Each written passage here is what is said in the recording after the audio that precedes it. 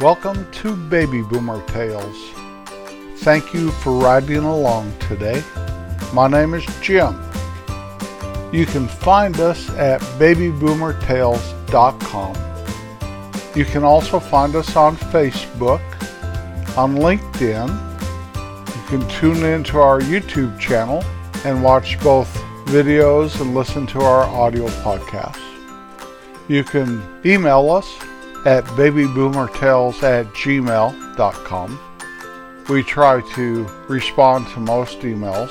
I can't promise that we would, but we may. All depends on how much time this old boy has, if you know what I mean. You know, after my dog Maxie died, I really thought that the wildlife around here would take over. Between the time that old Homer died and we got Maxie as a puppy years and years ago, the deer started coming right up to the house and eating the bushes and the flowers and all that stuff. Well, this time we don't have that. Now, we still see a lot of wildlife, and once in a while a deer will get kind of close to the house. They're usually babies, though. Little guys that aren't fawns anymore, but they're not fully grown either. They'll come traipsing across sometimes. What I do have encroaching on my area here, though, are bunnies and squirrels like nobody's business. Now, they don't do enough damage for me to go out and try to eradicate them. I'm not going to kill something just to kill it. I would like to shoo it away. I have this spray for deer and raccoons and stuff. You spray it around like fruit trees. I'll spray it around fruit trees so they don't eat the peaches, say. But I tried spraying it on the porch, and after about 3 days, you see a squirrel or a bunny again up on the porch. So whatever. You know, it's weird. I have not seen really anything except squirrels and bunnies for the last week. There'll come times when I see great horned owls. I'll see a lot of deer. I'll see a coyote or two. I see some wild turkeys running across the yard or something. And I haven't seen any of that the last couple weeks. I don't know what causes things to ebb and flow like that, where you see a lot of wildlife and then you see none. I've said all this because I really thought I'd see more once the dog was gone. The dog did a wonderful job of keeping that stuff away from around here, but maybe I gave her more credit than really what was happening. I don't think so. I think a dog out there peeing, marking their area and stuff, does keep stuff like that away. Now, don't get me wrong, I like to see wildlife. I do. We're very blessed out here being able to sit back, recording a podcast, and see a coyote walk right across the front yard like doesn't have a care in the world. I think that's fascinating, actually. I've had coyote hunters come by the house, want my permission for them to hunt the coyote on my property, and I always turn them down. I have no issues with the coyote. I have no chickens, though, so I have no issues with a coyote trying to kill my chickens. I don't really look at them as a vicious animal. I look at them as a dog that has foraged for himself for dinner. So a little baby kitten or something, or even a cat, they probably put in the same category as a rabbit. Now, I think a cat would fight back a little better than a rabbit, but still, I have no cats, no dogs, no nothing anymore. What has become of me? Most of my life, I've always had a dog. I tell myself it's because I'm older and we travel now, and a dog would kind of tie us down. And maybe that's because I don't have these little house dogs. My dogs are outside dogs. Always have been, always will be if I get another one. I can't say that, Maybe I'd want little Muffin to sit on my lap while I watch the TV. Now, I know some of you have that situation. I'm not making fun of you. It's just foreign to me. I do know that a dog or even a cat makes a wonderful companion. Maybe, especially as we grow older. Sure beats being alone. Anyway, let's get on with this. When my brother John and my brother Don and my cousin Gary went camping up at Dad's farm, up there up on the mesa above my little hometown, that little town in north central Colorado Rocky Mountains, the town itself stood 8,000 feet above sea level. So up there on the mesa it was a little bit higher than that. Dad had 8 acres we called the farm. It had a barn and a pump house. The whole property was fenced in. We'd have a few horses around there, cut hay every fall and have to put that hay in that barn. Well, they decided to go camping up there one fall, sleep in the barn, and they dropped a flashlight down between the bales of hay, and they freaked out and tore all that nice stacked up hay, tore it all apart trying to get that flashlight in the fear of they were going to start a fire with that flashlight. I always have a flashlight in the glove box. Used to be you'd have to check the batteries all the time or it'd be just the batteries wore out, maybe not even using it. That was back in the day before the alkaline batteries. I still have flashlights in every glove box, in every car. In 1899, the English inventor David Mizell invented the first flashlight. It took 3 D-size batteries, and even though he invented it in America, he was from England and he called it a torch. I do believe our English cousins still call flashlights torches. Now for the unusual fact of the week. Flashlights got their name because the batteries did not hold a charge long enough for it to be a long-lasting light. So what you would do as the light started to dim, you'd flash it off and flash it back on, and then the light was bright again. And you had to continue doing that as you were walking in the dark or whatever. Henceforth the name flashlight. Flashlights are used by many different types of people. Policemen, a flashlight is a valuable tool for them, especially when you work the night shift. Firefighters, they have to have a flashlight. Home inspectors, if you've ever sold your house or buying a house, watch these home inspectors go around. They use a flashlight to look under every nook and cranny there is. Mechanics use flashlights to look inside your engine of your car or underneath your car, whatever. Security guards carry flashlights. Doctors say, look in your ear. Those are flashlights they're using. All different kinds of working folks use flashlights.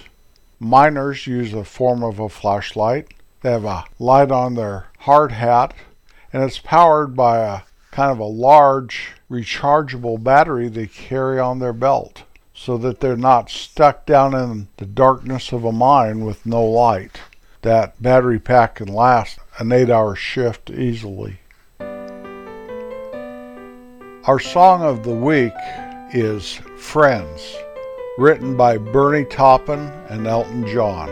It was recorded in 1970 and released in 1971 by Elton John. It was his second song to reach the top 40. His first song to reach the top 40 was Your Song. Friends was the title song of the soundtrack of the movie titled Friends. The movie didn't do very well in the box office, but this song always reached a place in my heart that never left. I hope the day will be a lighter highway, for friends are found on each and every road. Can you ever think of any better way for the lost and weary travelers to go?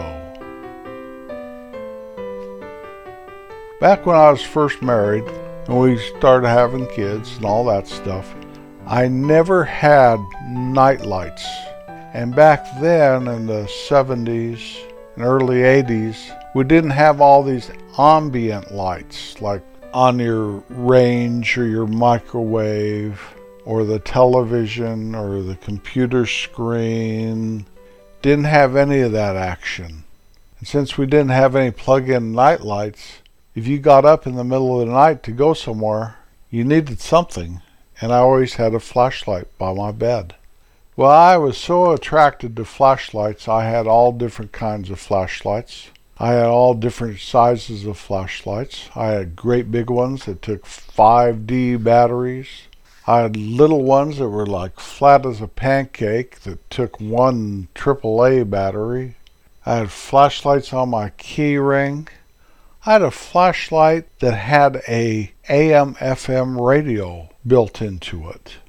One of my favorite flashlights was a Maglite, little black light that you could adjust how the light was dispersed, if it was wide angle or pinpoint, very bright. I had a flashlight, and I still have it, that has really no replaceable batteries. You shake it, and then you'll get a light for 30 seconds, 45 seconds maybe, in case of emergency. I have kept that because you just never know. When my kids were junior high, high school age, had a lot of friends hanging around, all that stuff, all the time. Well, Allie had a great pal named Keith. They palled around a lot. I'm not really sure how sweet they were on each other, but they were fast friends. Keith was around a lot. His folks were friends of ours, and they lived on the street in back of us. In fact, our yards butted up against each other, and it was just separated by a fence. Well, somehow Keith nicknamed me Flashlight Man. I had flashlights for everything. Made sure my girls had flashlights, my wife had flashlights. We had flashlights everywhere. I had boxes of flashlights, all different kinds of flashlights. And so I was Flashlight Man. I had a flashlight by my bed, no doubt, because if I had to get up in the middle of the night, I had a flashlight. If the lights went off, everybody had a flashlight. I doled them out. Here's flashlights until the power comes back on. I was Flashlight Man. Even after I started having grandchildren, I remember my oldest, I'd buy him flashlights. I'd keep them for him, and I remember one time, he goes, "Papa, I need another flashlight." He had, several with him, and I'd become attached to some of them. I'd given them, and I was saving them for him, and this is a bad thing, but I didn't let him have a couple of them because I became so attached to those flashlights. I mean, if he actually needed a flashlight, if he was out of flashlights, well, that was different. I'd give him a flashlight. He could have any of my flashlights. To this day, he could have any of my flashlights. Well, today, I still have some flashlights like that one you shake up. I have a flashlight sitting over on my other desk. One of these little LED things, just push a little button and comes on. They're very bright. That Maglite I carry with me when I go on vacation. I still have a flashlight in my glove box. My wife still has a flashlight in hers. But my phone is my flashlight anymore. Telephones do many, many, many things. But one tool that I use very often is the flashlight.